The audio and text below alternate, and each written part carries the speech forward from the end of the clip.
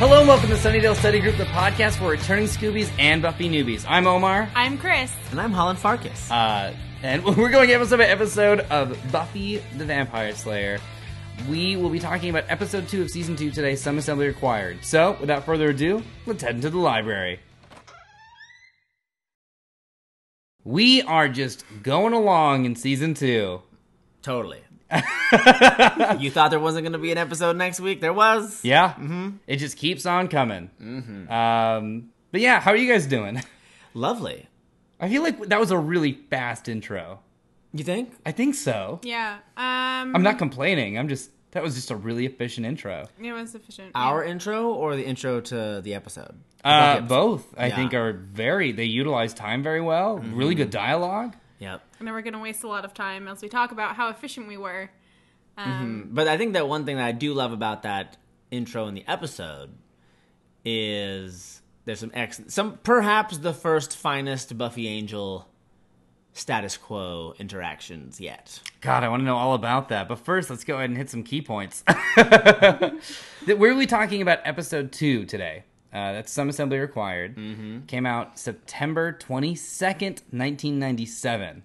That was actually from memory. I hope that was right. Cool. That's my sister's birthday. Really? And the birthday of Bilbo Baggins. Wow.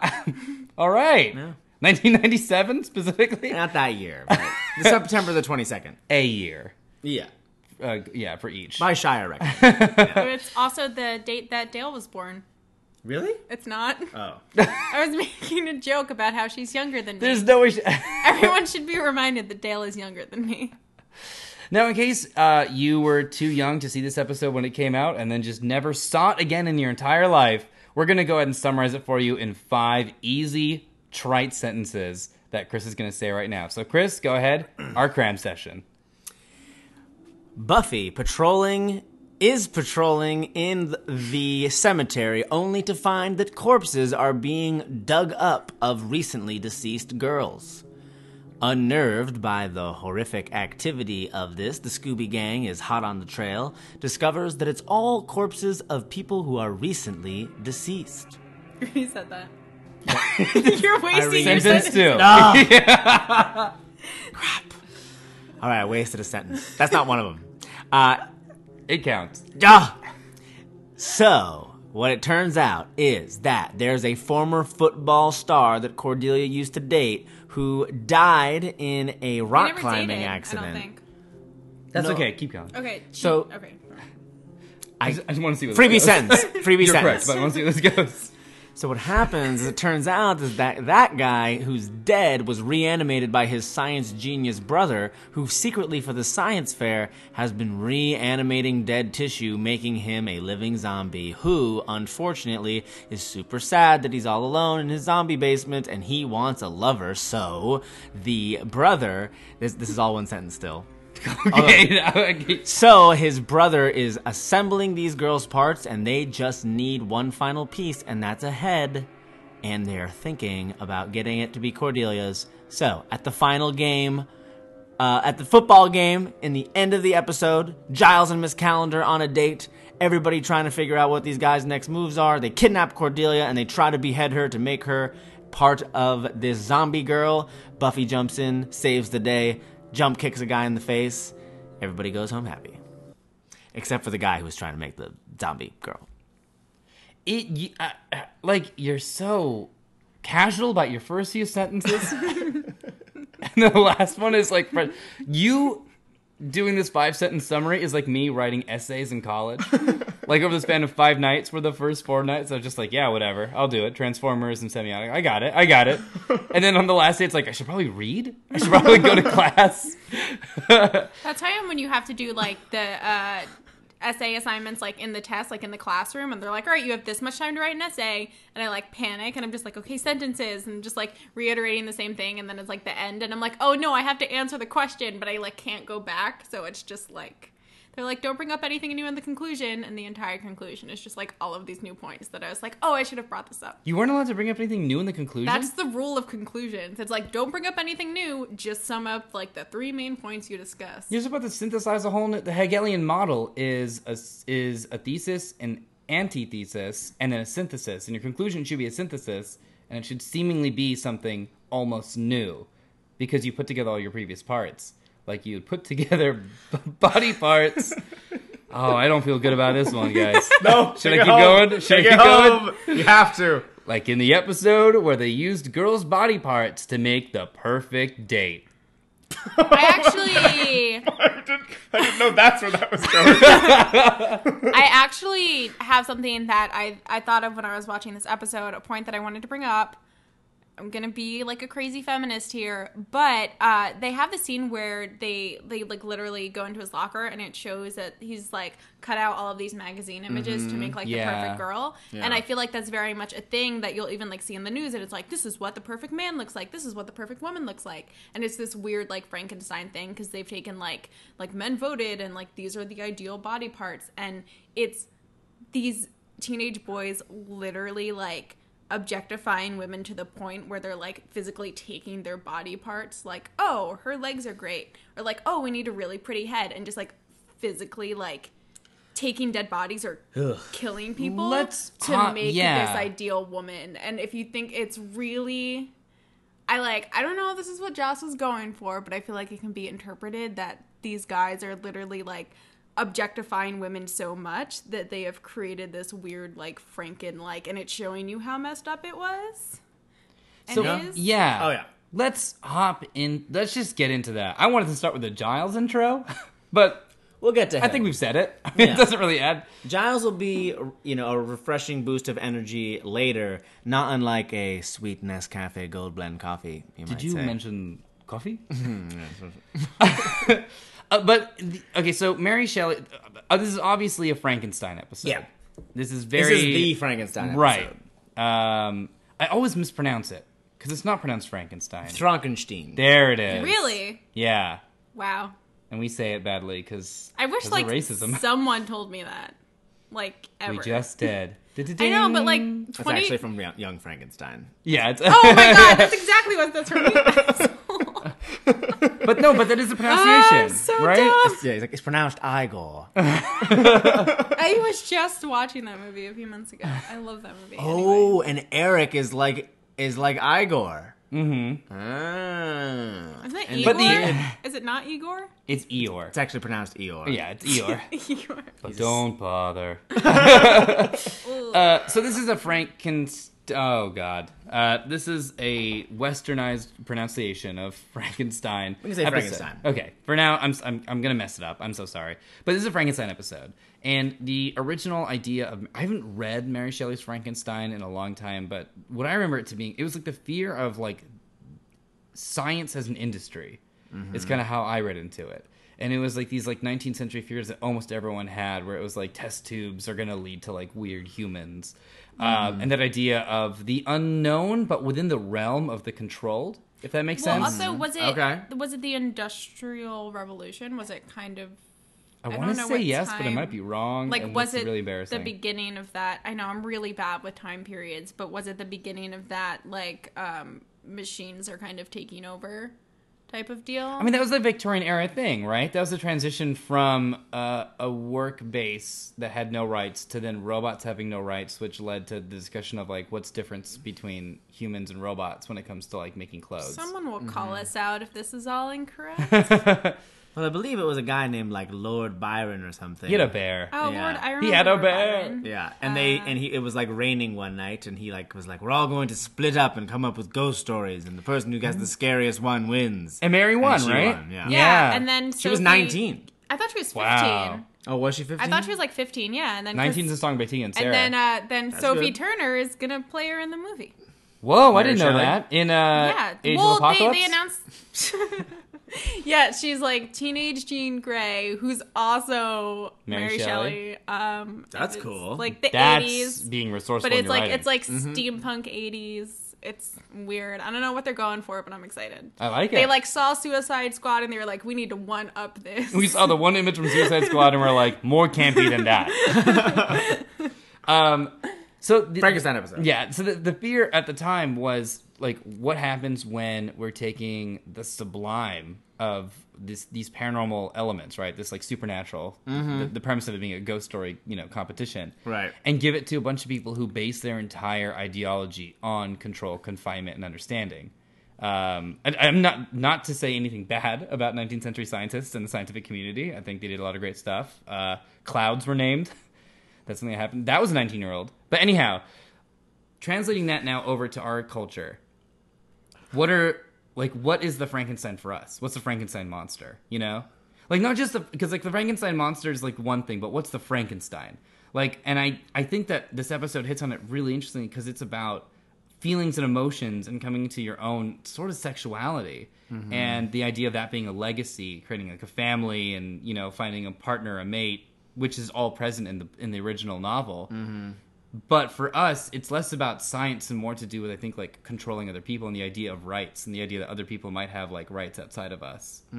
If this is not a very funny session, I'm sorry. It's not a very funny episode. It's not. It's when you actually think about it. It's of the entire series, it is the one that makes my skin crawl the most because I feel like it's one of the episodes where the villains are young boys and they're doing something just horribly epic scale evil. Ghoulish.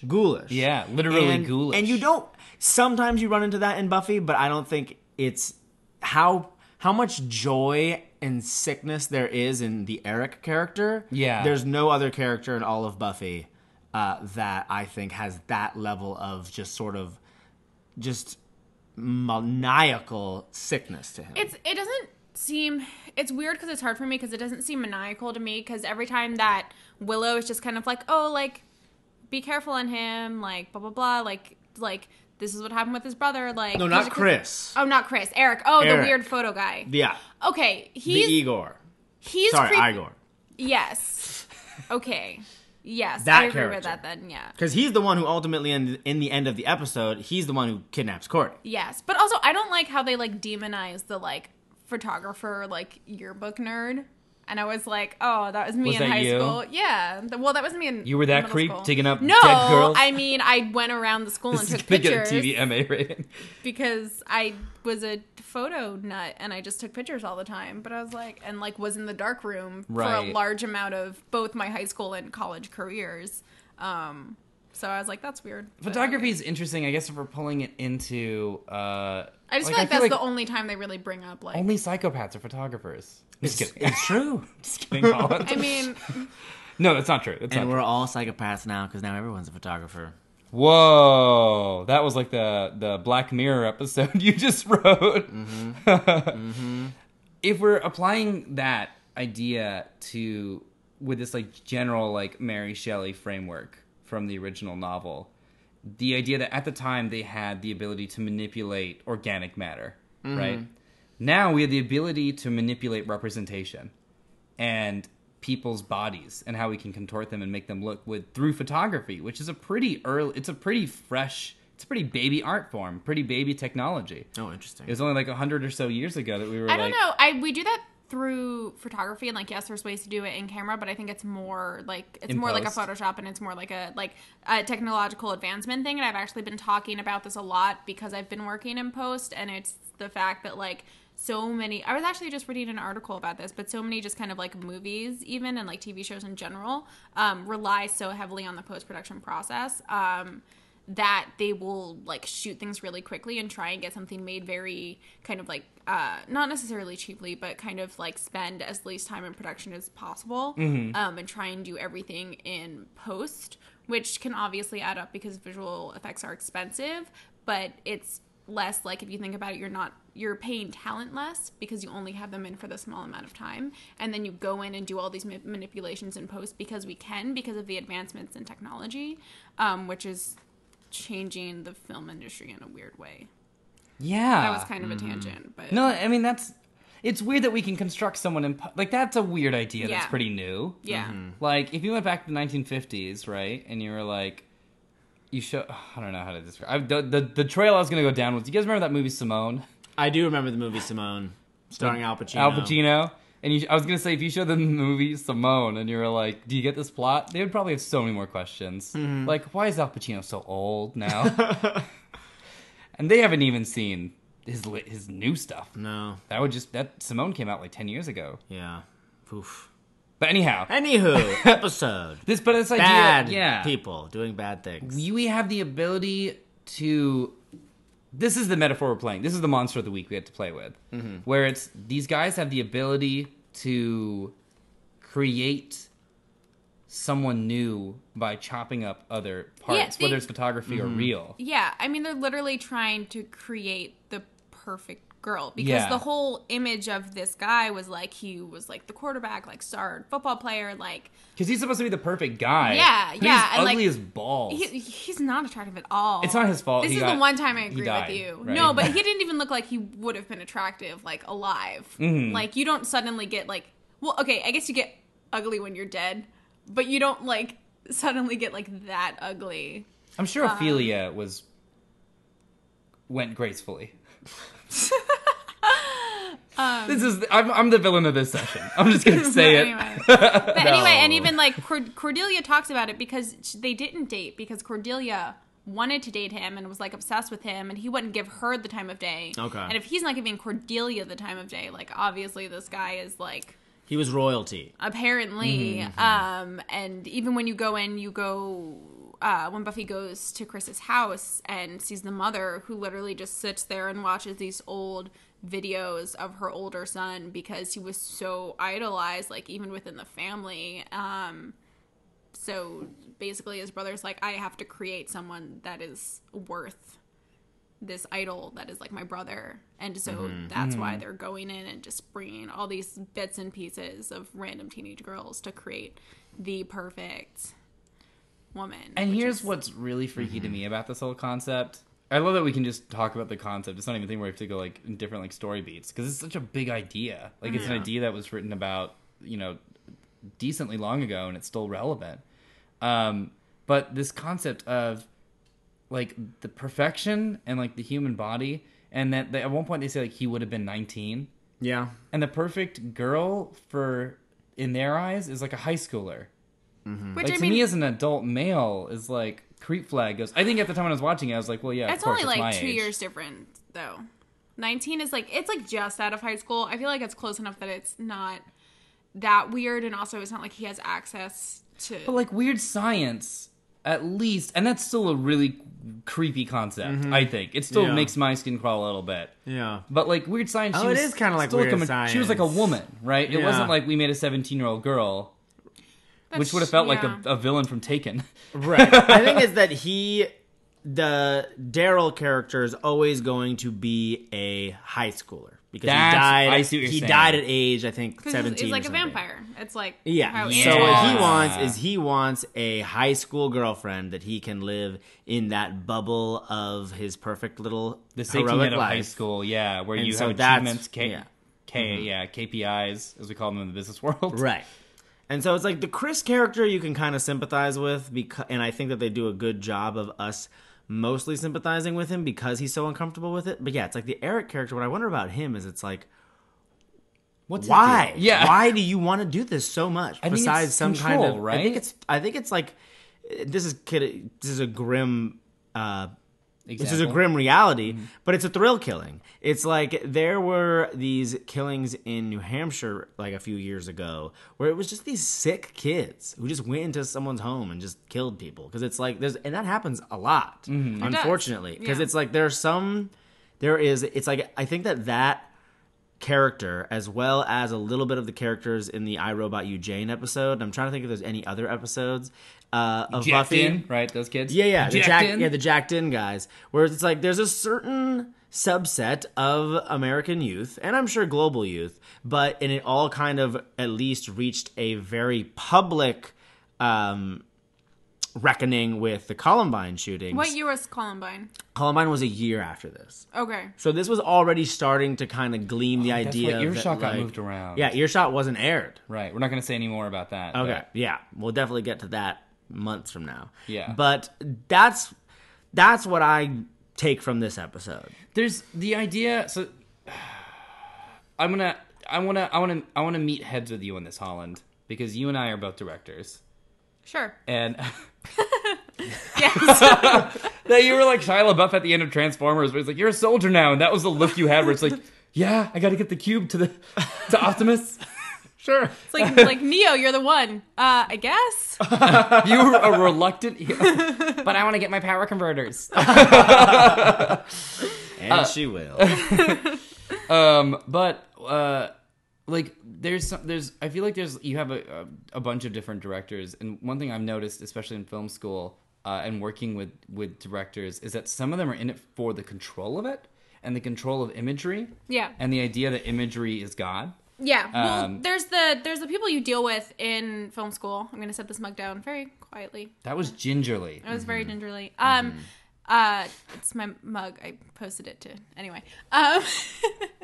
It's on my Instagram. I feel like I should plug my Instagram. You should just go back and you could just roll a day. We're recording this the day before. We're recording this the day before, so it'll probably be the last thing I posted to Instagram. Let's be real. I'm not going to be in the mood to take a selfie tomorrow. We'll You should take a picture of Chris all of and this me. out. Anyhow.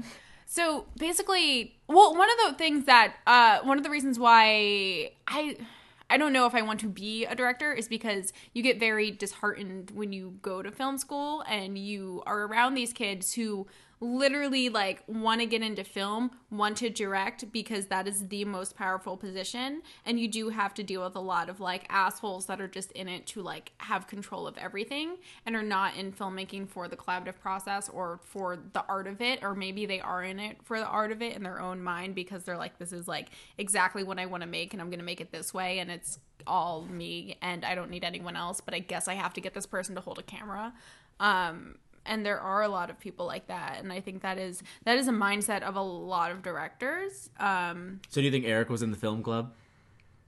I mean, he could have been, but also like No, it's weird because 'cause it's hard. But his personality, like he didn't have one of those like asshole auteur personalities. He just kind of seemed like a goofy kid who took pictures, but then he also was like trying to murder this girl. Mm-hmm. So it was very weird because he's non-threatening but threatening at the same time. Mm-hmm. So it was almost portrayed as this like childish thing.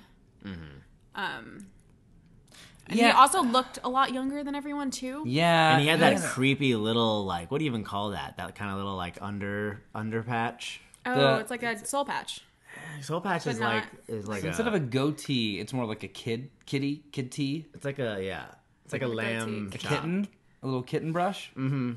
He had a kitten brush. Just I a felt. little. I feel. I hope that don't that's. like- I don't want to say that again because I feel like it's a thing, and I don't. I don't think so. That sounds so bad. All right, let's just say he had a little puberty dab. Like the puberty fairy like came in at night to like make him a man, and then was kind just of like punched change him in the the chin. subject. Another thing that I noticed, I feel like this is very much a metaphor for kind of like peaking in high school. Like the fact that Yeah. he died in his senior year, not. You know what? I'm just not going to say the word. Going back to Daryl, the fact that he died in his senior year kind of perpetually keeps him in high school. And the fact that his mom is sitting there watching these tapes and the way that everyone taught, like, he's literally like, these kids are going to go on to do other things unless they die because they go to Sunnydale. And right. There's always a chance. Of... sure, that's a very small graduating class. But yeah, it's a metaphor for not... like those kids from your hometown that never left Yeah. and got married and had kids right after graduating. And then you find out that something not the best happened to them. Yeah. I don't know. I have a lot of friends who are flourishing. Yeah, me too. But you know, there's No, but there's something like okay. So this is almost like a mirror to Witch, which I consider it is the a second mirror to episode Witch. of season 1. Yeah. And Yeah. season 1 is a It's two-parter. the two-parter, yeah. So Witch is the second episode, and that is exactly someone who couldn't move past high school and wanted to Yeah. like stay in it. It is like Witch. And she's a cheerleader and Yeah. a football player. And And what's so interesting to me about that, and like being able to return to that story and that sort of character, and creating that as sort of an antagonistic force, is that Buffy wants to do that, but not in a temporal way, more in like a tonal way, where she wants to get that to begin with. She never gets to have just a normal high school, worry about dances, be on the cheerleading squad, maybe do some football, like have the perfect date, show off in front of everybody. Her life is complicated. Yeah. And it's weird and it's tough, even from the get-go of her parents being, not together, and her having to deal with that. And some summers she goes and hangs out with her dad. She doesn't get to live this all-American advertised Gap commercial Levi jeans dream. No. And a lot of these villains are trying to force that. And what I kind of like is that we're starting to see, like, that's just not really a thing. That's not really a thing. Like, It's Buffy's almost like happiness that, doesn't really come from, like, chasing after that, you know? Mm-hmm. In fact, by this episode, it's not even a thing where it's like, but you'd also, it's not even like a parallel, right? This isn't like a foil. Like, in Witch, I feel like there was a foil with the cheerleading thing. Mm-hmm. In this one, it's just like, by this time, we've all agreed that it's kind of weird. Mm-hmm. And I'm not kind of, sorry, that was very judgmental. But I'm projecting for my own self because I'd love to go back to high school. But it's unhealthy. Yeah. Maybe it's kind of the idea, too, of in high school, and perhaps this is always a thing when you're young, you're surrounded by so much media that's advertising perfection and creating the ideas in your head of perfection and the idea of what is good and what is an enjoyable, adventurous life. And that so many people are so constantly like watching movies or looking at magazines or thinking about things where they're swimming in it and thinking that that's real. And it's kind of like in these episodes of Buffy that kind of deconstruct that idea, either like Witch or like this, where it's like in Witch, it's like, oh, the famous cheerleader. In this, it's the famous football player, and the idea of like cutting girls out of magazines and making a perfect body is like that stuff actually not only is that it's dangerous to chase that. Yeah. That it's ultimately kind of like in a lot of these old science stories that like the Frankenstein type things, Leads it's to like doom. when you seek something that's unnatural too much, you awaken something dark and it backfires. What's funny is, like, in Frankenstein, it's the unnatural is trying to create life where there is none, and kind of changing that balance, but having the ability to. Whereas this one, the unnatural thing is just like, really it comes down to crazy, like, messed up expectations that it takes, like, I feel like it took me years to, like, get out of my head. Where, like, this episode is totally something that, like, is, like, it's just, like, guys putting together, like, the perfect body. It's, like, really ghoulish, but it's pretty common. Like, the way the guy's, like, if I could have Beyonce's legs, like, Allison Hannigan's hair... I guess that was just mine. Yeah. No. Beyonce with Allison Hannigan's hair. Those are the two components. Crazy it's just in love. Beyonce's legs walking around with Allison Hannigan's hair on top of it.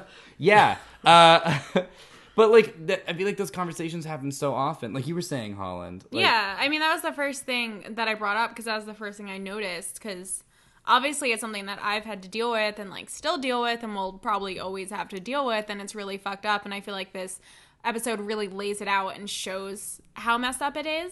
And then it also brings up that kind of, like, Frankenstein trope of, like, on the other side of it too, like, once you do, like, creating life that you're not supposed to create and doing this one thing that's really messed up, though maybe, like, he wanted to bring his brother back and he wanted to do a good thing, but then, like, he did that one thing and then just has to, like, keep doing it because he's like, no, I can't be alone, I need someone else. So it's kind of like this chain of, like, you have to feel guilty about this decision you made, and then also you're kind of stuck with it and you have to keep doing it. It's like that kid's book, If You Give a Mouse Necromancy. That's exactly what it is. And it's not just Frankensteining together the perfect woman, it's Frankensteining together the perfect life. You know? Like, he's trying to go for that, and you see that his family has sort of, like, an unhealthy attitude towards it. Well, perfect. I mean... Because the mom is just watching old videos. She's almost trying to recreate an experience instead of moving forward. Is there even a dad in the... No, there's not. There's not a dad. Right? Yeah. So what's the mom doing next Thursday night?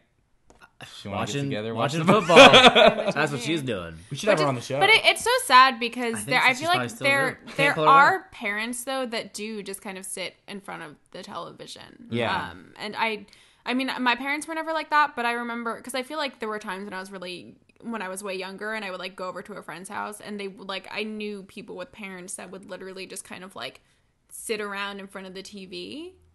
Yeah. And that was, like, I don't know, like, that was a thing, and and, like, everyone watches TV, and it's, like, a thing that people do, but I feel like there were instances where, like, literally, like, I had friends that had parents that just, like, that's what they did. You know what phrase I don't like?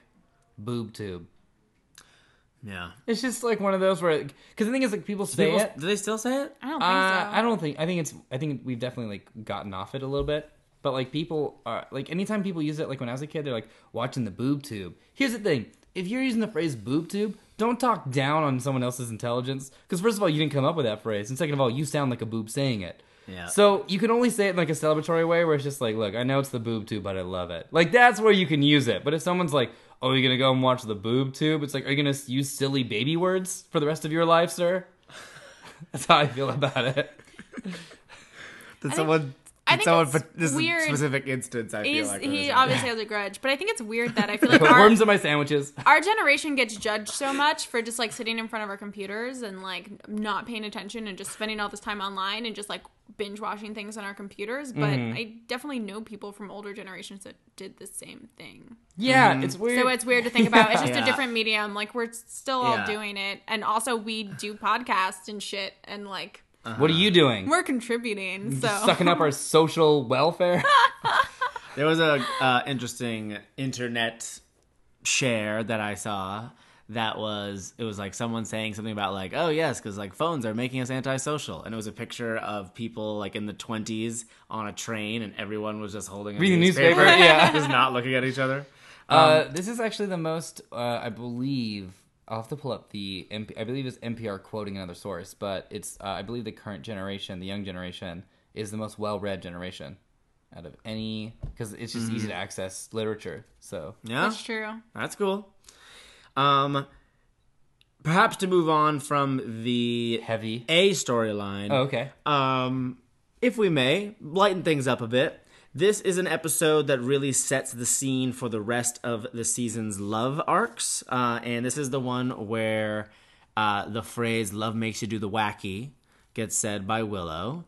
And I love that phrase. I believe that it's like the Buffy version of, what is it, We Are All But Fools in Love. That's like a Shakespeare quote. Yes. So Sounds like it. Love Makes You Do the Wacky is the thesis, I feel like, for this entire season. And maybe there's many that could be that way, but this is the first time we're sort of seeing the weakness of Giles and his like kiddish, foolish, even juvenile adolescent behavior about trying to ask out Miss Calendar. And then also just kind of the Buffy Angel back and forth that like we can't be together, but it's really on the table that we clearly both like each other. And then of course just kind of the fallout of Willow and Xander kind of just being like, where are we? How do we fit into this? Why are we alone? So really, let's run through those really quickly. I want to start with the Buffy Angel. Yeah. We established in season 1 they can't really be together. Mm-hmm. And there is chemistry. I hesitate to say romance. Mm-hmm. I really believe that romance is like a over time sort of thing. Mm-hmm. And I think that's what we're getting to now, but with the knowledge that all the season 1 stuff, that if they get close to each other, Cross is going to burn on Angel's chest. Mm-hmm. Yeah. So that is really interesting and fun to watch. Mm-hmm. Calendar Giles stuff. How is he so bad? How is he so bad at date? Like he has to like. I think he's just kind of a very lonely person, and I don't think he's necessarily particularly upset by it. I think that Giles has lived a life of isolation. And it's like when he goes home, it's not like he has friends in Sunnydale. His friends are Buffy, Xander, and Willow. I think Giles is just one of those people that doesn't necessarily, like, I wouldn't want to say, like, isolation, like, it's a horrible thing. I think he's just one of those people that, like, enjoy social interaction, but doesn't necessarily need it. Yeah. And is like, totally. Okay, not dating someone, and okay, not doing this. But then... He's a grown-ass woman. I mean, the do what he opportunity wants. arises where he's like, oh, I actually want to pursue this. And so it's very weird for him because he's not one of those people that, like, is chronically in relationships.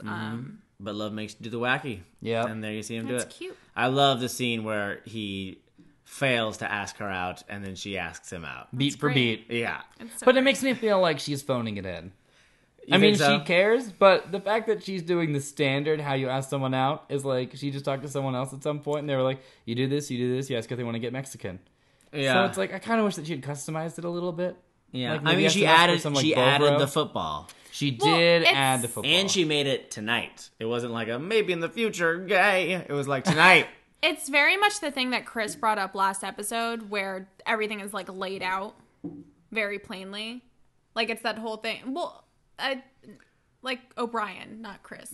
Oh! Where he was, like, O'Brien. he was talking about how, like, the whole scene with Giles and Snyder, where it's, like, very... More like, writerly than realistic, yeah. So, like, in this, they're like, this is how you ask someone out. And then she does the same thing to him. So you're like, oh, haha, this is fun. Oh, I see. So this is like they're saying this is how you appear confident. Yeah. And then he tries it and he can't do it, and then she swoops in and she's like, "I'm confident."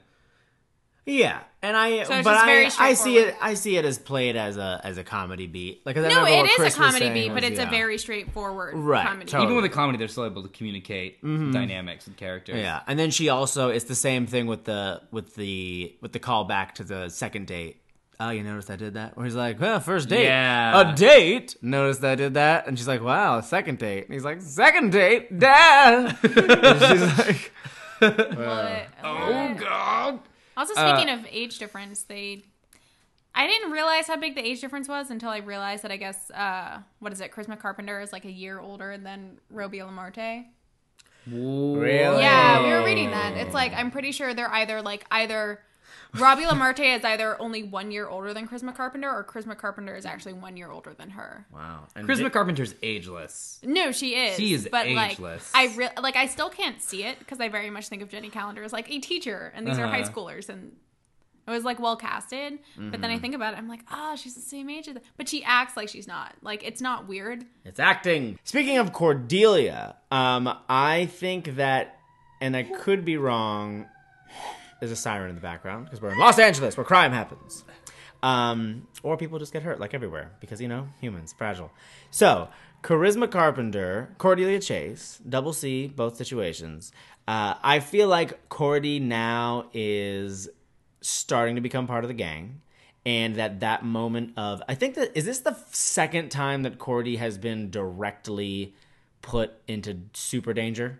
Because there was Out of Mind, Out of Sight. Yeah. And then I think this is the second time, though, that it's like I guess the master, kind of. Sort of. Oh, yeah, because she was Everyone captain. was. Yeah. Yeah. Now it's like Cordy has to kind of realize it's like, Cordy realizes where she fits in this world, that this is what's going on, and that Buffy is the person to save the day.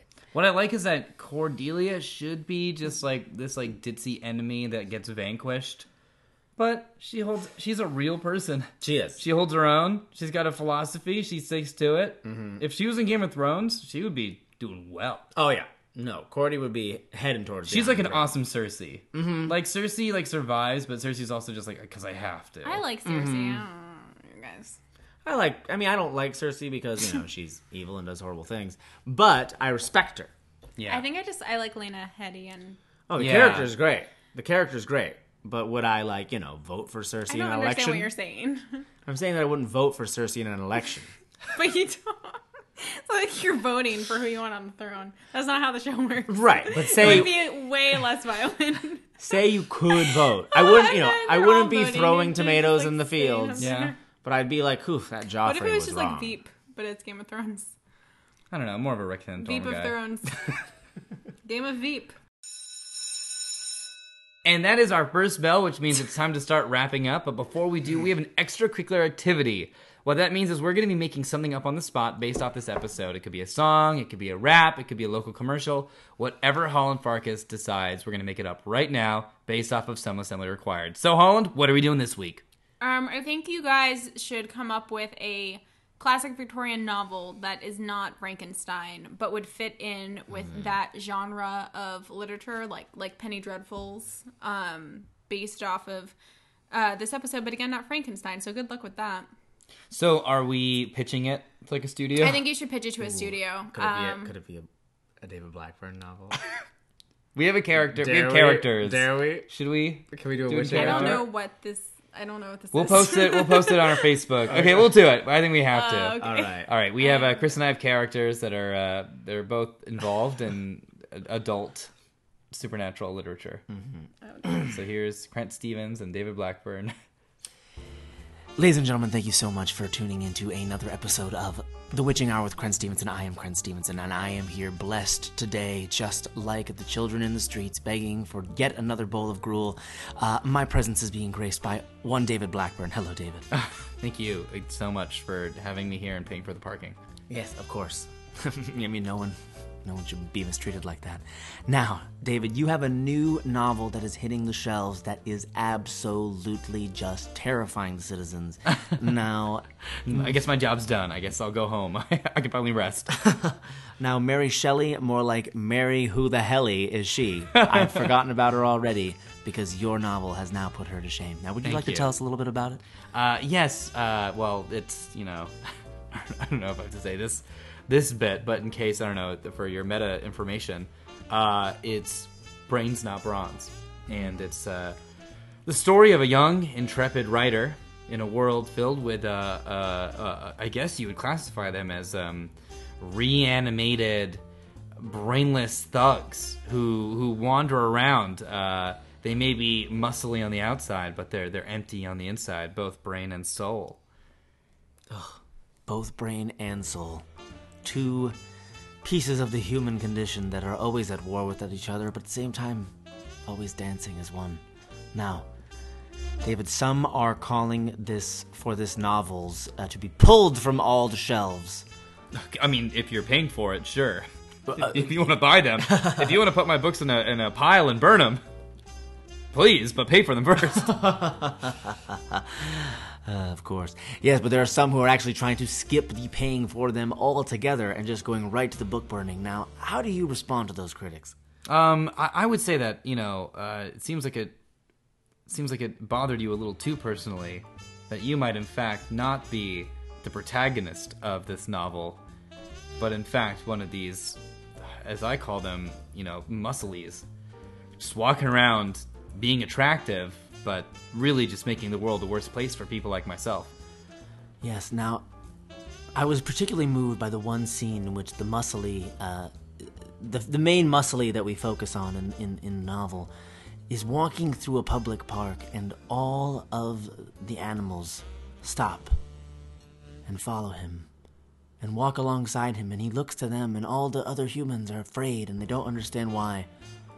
And then you never actually really... The chapter just kind of ends, and it never really gets brought back up again. Was that intentional? No, it was not. I sent the wrong file. Oh, well, you're going to have to buy the new edition, I suppose. Now, I see that we have a caller, I guess. Is that what this red button is, with a caller question? Oh, yeah. Oh, wow. Let's just take it. I mean, I'm always excited to talk to a fan. Yeah, this is a first. I mean, I forgot that I even set that up. Beep. Hello, this is Witching Hour. Is someone calling? Hi, yes, my name is Susan, and I was wondering what you thought the feminist perspective was on having these brawny, brainless men walking around. Is that a comment on males, just the male patriarchy kind of overrunning our civilization? I mean, I know a lot of people want to burn this book, but I would like to get multiple copies for my book club. So could you please comment on that? Susan, I would venture to say it's Sontang. If you're buying it, I'm selling it. I guess that's what I'm saying. I consider myself non-gender. Unless I'm hanging out with some high school friends, then I'm, definitely a guy. But outside of that situation, I think that a lot of men are jerks. And a lot of people don't see that. And it's maddening to be the only one who sees that, So thank you. I really appreciate your call. I really appreciate your business. Yeah. Thank you. Susan, are you still there? Yes, I am. Were you satisfied by that response? I mean, I'm satisfied as I can be. Yes, I would be even more satisfied if you would be willing to send me a few copies for my book club. Probably maybe like 20, 25, just so I can give it to the ladies. They're not going to want to buy it. I'm probably going to need to convince them because they are just very, very against anything with men in it. But if you could just send me a few copies, I would really appreciate it. Maybe one for my cat. Well, I'll say it right now. I don't want to take money out of David Blackburn's pocket, so I will personally buy those novels and I will send them to you, Susan. Thank you. Thank you, Grant. But now, everyone, our time is concluding. But let's just say one last goodbye to David Blackburn for now, before he steps into the fierce eye of the storm that is challenge and circumstance. But you, my friends, you may be walking a line between life and death, but it is one we all walk together. This has been The Witching Hour with Craig Stevenson. I'm Craig Stevenson. Good night. And that is our final bell. I feel like I was accidentally like hella offensive. No. But No, I don't think so. I don't think so. We were all in character. We're all in Yeah. character. I don't think anything you guys said was worse than anything I said in this session so far. No, everything was... Yeah. I think it was pretty tame. Thank you so much for joining us in this session. We talked about episode 2, season 2. Next week we'll be talking about episode 3, School Hard. It's a really big episode. In fact, we accidentally said something about that episode we had to cut out. We realized that we had mentioned it, so... So you won't know about it. So you won't know about it, but maybe we'll talk about it next week. We have a really awesome guest next week from Nerdy But Flirty, so please tune in. It's going to be a great discussion. And this has just been fun. Thank you guys so much for all your support, all the interaction on Twitter and Facebook. It's been so cool. Before we get to our Sunnydale Study Group social stuff to talk about it, because we'd love to meet up with you in Comic-Con if you're there. There you Let's go. talk about our individuals. Chris, where can they find you? Hi, I'm Chris. Amontiak. You can find me on Twitter, Instagram. I perform with a group called Robot Teammate in the Accidental Party. And then I make little silly song videos on an Anim Fantastic channel on YouTube. I'm Holland Farkas. You can find me on the internet at Holland Farkas, most places. Twitter, Facebook, Instagram is Farkland. My website is just Holland Farkas. And on YouTube, I'm youtube.com/TelltaleHeartXO. And I actually filmed an unboxing video that I have to edit and put up. But I'm going to start that again. Yeah. What about you, Amar? You can always find me at youtube.com/2brokegeeks or on Twitter at @2brokegeeks. You can always find anything Sunnydale Study Group related at SSG Podcast on Twitter. Again, it's at SSG Podcast. And then on Facebook, facebook.com/Sunnydale Study Group. That one's a little bit more straightforward. Yeah, hit us up at Comic-Con for sure. We'll all be there, so just tweet at SSG. We'll be, running around doing this and that. Probably, I think I'm just going to live at Petco. I just want to nap there. Holland's going to be asleep the entire time at Petco. Find me in a corner taking a nap. And what I want to ask you is for a homework assignment. This is so leave it on our that's good. Facebook, answer it on Twitter, wherever you feel fit. If someone were to watch on loop for the rest of their life a video of you doing anything, what would it be? High school play? Maybe a cover of a Disney song? Totally up to you. We want to hear your answer. If you had to force someone to watch a videotape of you doing something for the rest of their life, what would it be? Go and leave that on our Facebook or Twitter. Thank you guys again so much. We will see you next week. Until then, pack up your bags, pack up your books. We'll see you then.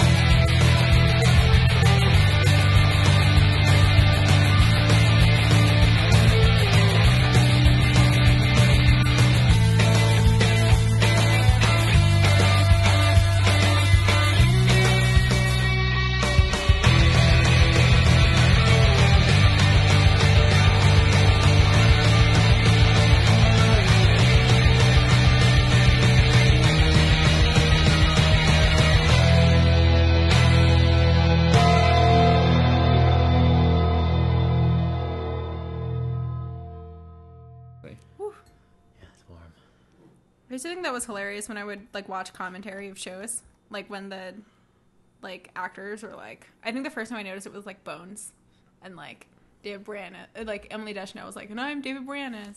You were like, Emily Deschanel, and then Emily Deschanel and David Branagh was and I'm Emily Deschanel, and I was that's hilarious. Gold. I think Rob Bowman and Gillian Anderson did that once. Is this all recording? Yeah, it's still recording. Oh. God damn it. Yeah.